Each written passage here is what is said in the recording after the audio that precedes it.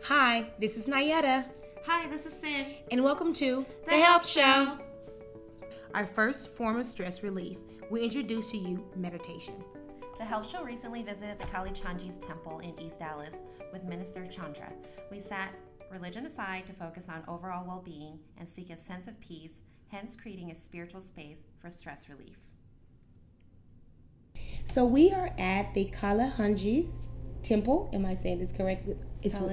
Kali Chanji's, excuse me. And I am with Chandra. Yes, this is Chandra. I work as the minister, but I know it's a very difficult name, but easiest way to find us is just go on Google and ask what is the best vegetarian restaurant in Dallas. Which is true. The food is amazing. And I will be finding out here shortly. So this month we are talking about stress and stress relief and how important meditation is. So our first question that I sent you was there's different type of meditations. So Chandra, how long have you been ministering the temple, and also how long have you been teaching yoga? I've been here since that was probably noisy. This is Wilder. My wife babysits him, and she's right now getting ready for the 15-foot chocolate cake festival that's on the 30th of October. Which I will probably be attending. I started. I moved here with my wife in 2005, and I think I've been pretty much the kind of role that I'm in now for about 10 years.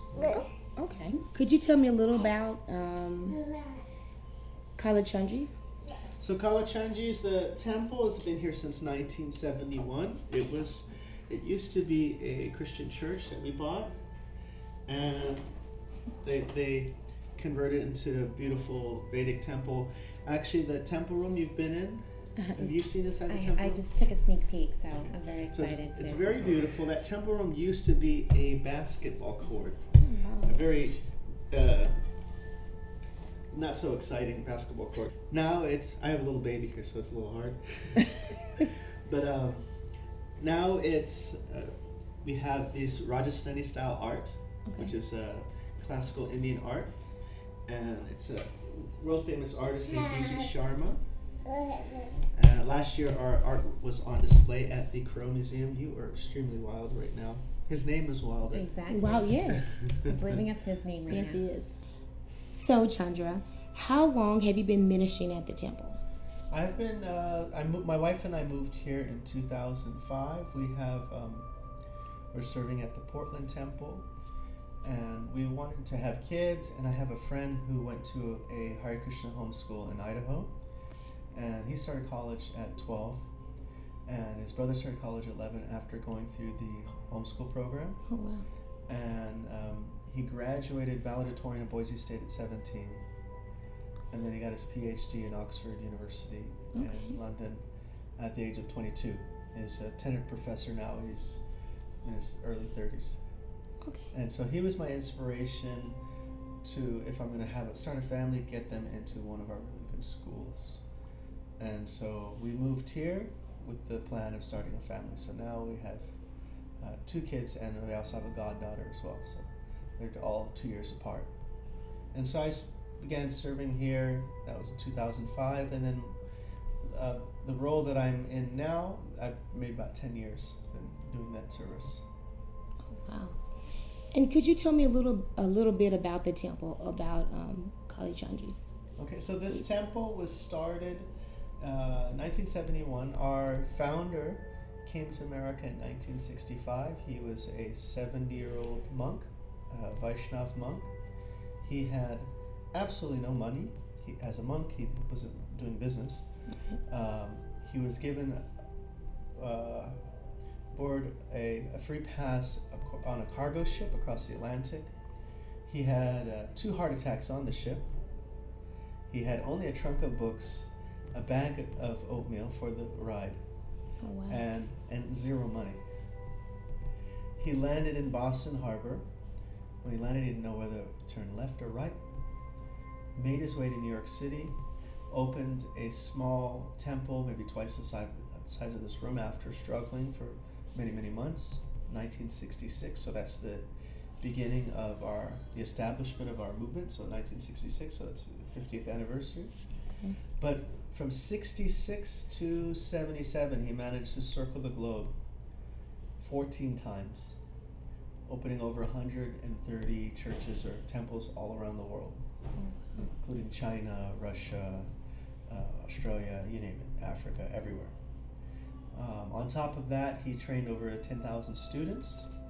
But the foremost thing that he did is that he wrote and translated over 100 volumes of books, mostly ancient Sanskrit works, from Sanskrit to English. That's amazing. So this has been a part of your life for quite some time, and he takes on students and he teaches them. What is your educational background when it comes to this? When I was 19, I didn't go to college right after high school. Just sang in a punk band.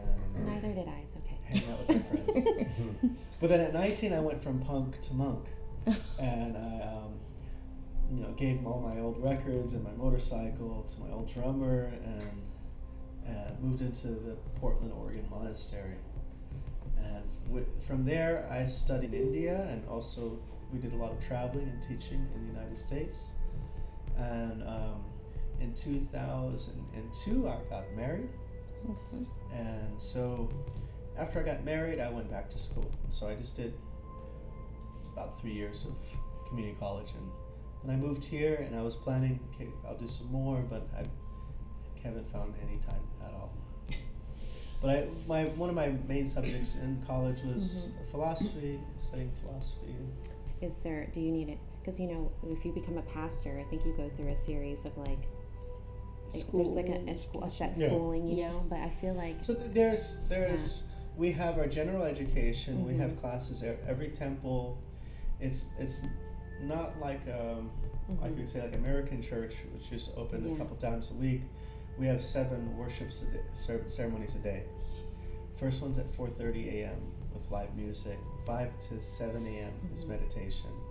7 a.m. to 7:40 is more like kirtan, meditational music.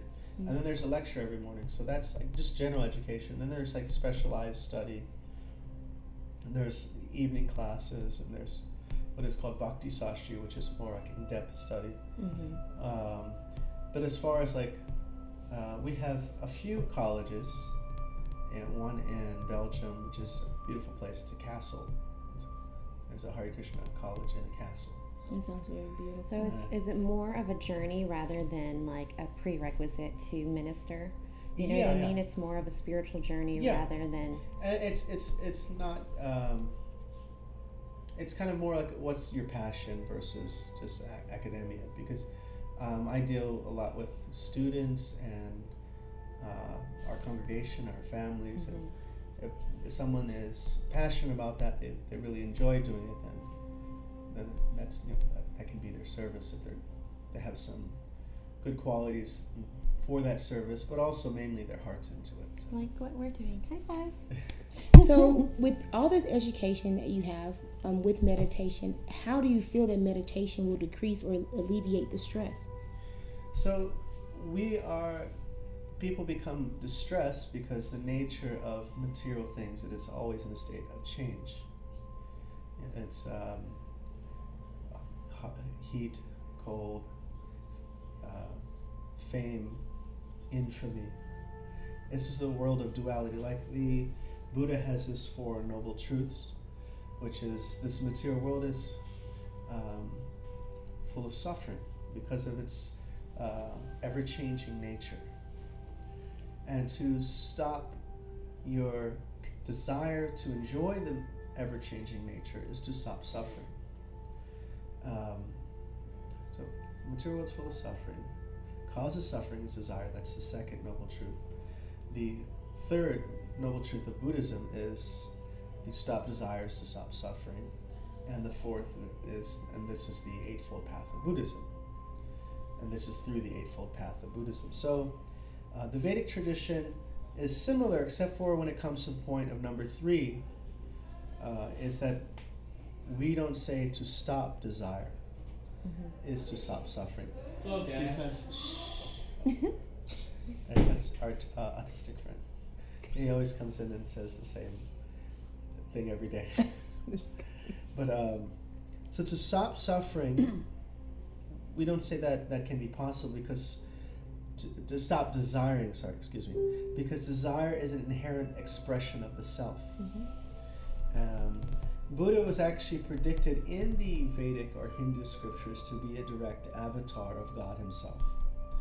And from our perspective, he was bringing people up to a certain level.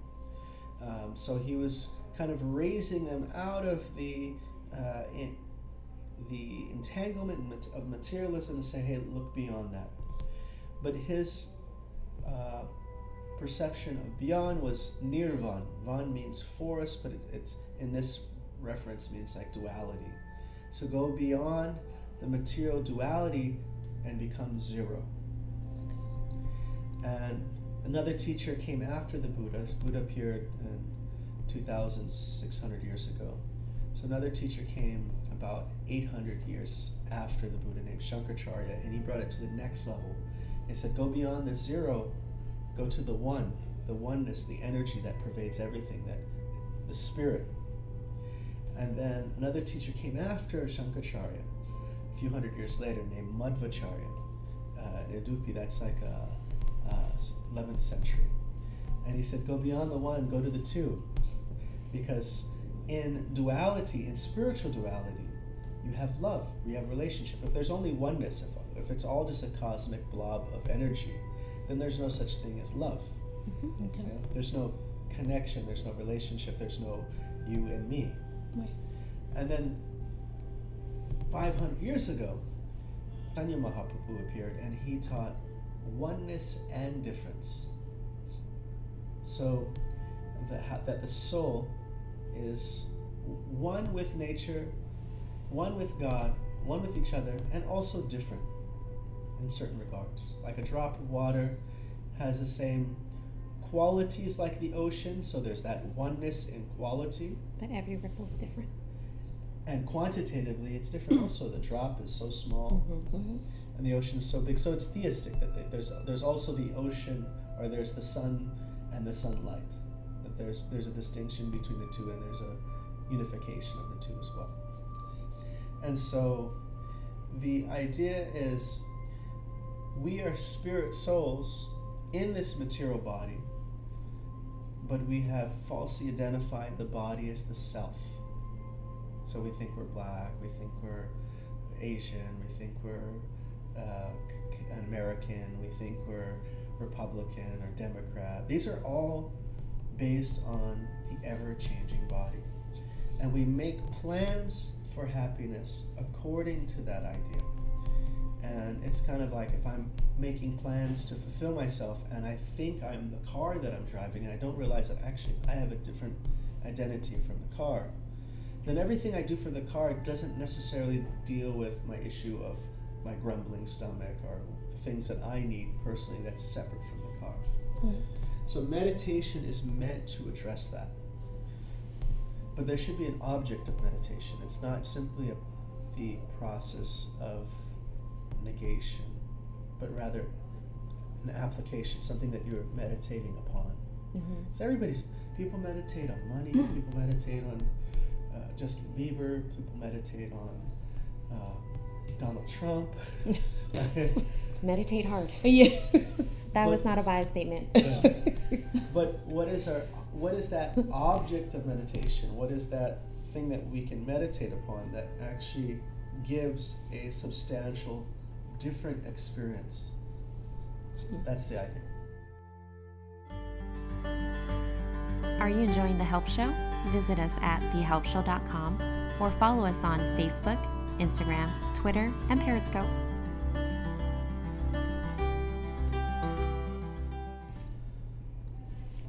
So what we like to do now, we want to move into meditating, and we want to be able to go into the temple. Okay. And we're going to transfer into the temple, and you're going to teach us a couple chants. Oh, yeah. Before we go, let's like he said, we want to find something to meditate on. So right now, I think our focus is because I've read so many books on meditation for beginners, and like being still and finding that inner peace and that Zen. And meditating into your nothingness, oneness. And That's it's more like, of the, yeah. we would say the Buddhist kind of, or that would be also Sankaracharya, which is, Sankaracharya was, his audience were the former Buddhists that he was speaking to. So he presented this literature, which is actually theistic. Bhagavad Gita talks about that there is a God. Yes. It's not just I'm you, you're me. It's all just a cosmic blob energy. And so that process of negation is usually that kind of where the process of addition, where you take that spiritual element that is, and then you're meditating on that thing, that substance, that thing that is of a different nature. So right now our focus is on, let's just say we're really stressed out in our lives, a million things going on, and we're trying not to identify outside ourselves. I mean, like, we are not grad school. I am not dental hygiene. Like, we are us, but we're stressed out because of these ever-changing things outside of us. Yes, because the issues that come with it. It's not an actual stress relief. This type of meditation that we're doing is not an artificial imposition of the mind. It's not like, okay, I'm going to set my mind into this particular frame, but actually I'm going to connect my mind to something that automatically gives a different experience. Like, say you are starving, and so your suffering is the hunger, and then you're going through the dumpster and you're eating some dumpster food. And then you're also suffering because that what you're eating is not very satisfying. Or healthy. It's going to cause some problems. So meditation is like someone coming and offering you a delicious all-you-can-eat meal at Kalachandji's. when you, for $10. Yeah. $10. When you have the opportunity to taste something on a completely different level that's way better than anything that's available at the dumpster at 7-Eleven, then your suffering in connection to that, your attachment to that dumpster, because you're attached to that dumpster when you're starving, but that attachment immediately goes away when you experience something better. I am really understanding the attachment, from these things and being you. How that creates freedom. Yes. For you. Right. And this freedom is something that I try to explain to people sometimes, but it's like So in the Bhagavad Gita, Krishna uses this term, regulative principles of freedom, which regulation does not mean freedom, and the philosophy of a commercial lifestyle is that if you simply indulge yourself enough, if you simply give safety to all your indulgent systems, like you have a nice financial security, you have all these things, you're going to be happy. Right.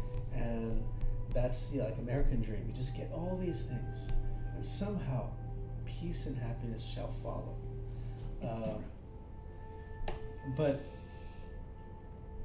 those of the yoga tradition are actually trying to not be controlled by their senses, but to become a senses sensei. Yes. In Sanskrit, that's called Goswami, or master of your senses. It's, if you could just imagine that the body is like a chariot, and the 5 senses, hearing, touch, taste, smelling, are the horses of this chariot. That which interface with the senses is the mind. The senses just observe the object, but the mind says, I like cheesecake. The mind is the one that accepts or rejects. So that's the reins, the ropes in this chariot. Then you have the driver, that is the intelligence. And the passenger is the self. Okay. So the self is in this carriage because he has a particular route that he wants to go. But these horses, the senses, have a mind of their own. So one sense says, oh, look at that. And the mind says, yeah, I like that. So it's intelligence job to discriminate. Is that actually going to get me where I really want to go? Or is that just the pushing of... If this intelligence is weak, then it simply follows the impulse of the mind and senses. And unlike the kind of capitalistic systems that we have, the yoga tradition is completely different. It's about actually being sense controlled, but in a sense it actually gives you freedom, that you feel peaceful, that you don't feel pushed by so many desires, because you're just peaceful. Right. You could inherit millions of dollars, or you could lose millions of dollars and be peaceful. That is the quality of someone who's raised their consciousness up. So basically, the chance in what we're going to be experiencing today, are we going to feel this? Is it going to automatically? Are we going to automatically feel this peace? Because I really need it automatically today. It's directly perceivable. Okay. But it's like in any type of scientific experiment, you have to follow the procedures to get the desired result. The results are case specific. Well, I'm excited. Let's do it. Let's get up and do this.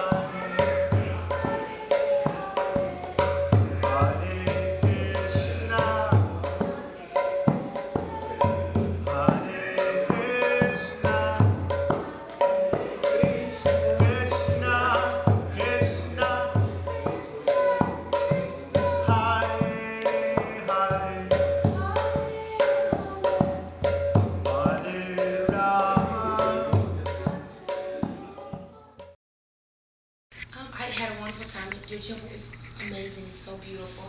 I can't wait to eat, because we're going to go eat in just a second. And information will be provided on our website, thehelpshow.com, so that you can further reach and know how much the classes are. And it is in East Dallas, so it's in the Dallas Metroplex. It's easy to get to. Again, thank you so much for taking your time out of your busy schedule to teach, our audience and our listeners about meditating, how important it is, and your spirituality, how important it is. Yeah. And thank you for joining The Help Show. For more information, visit us on our website at thehelpshow.com. Thank you for listening.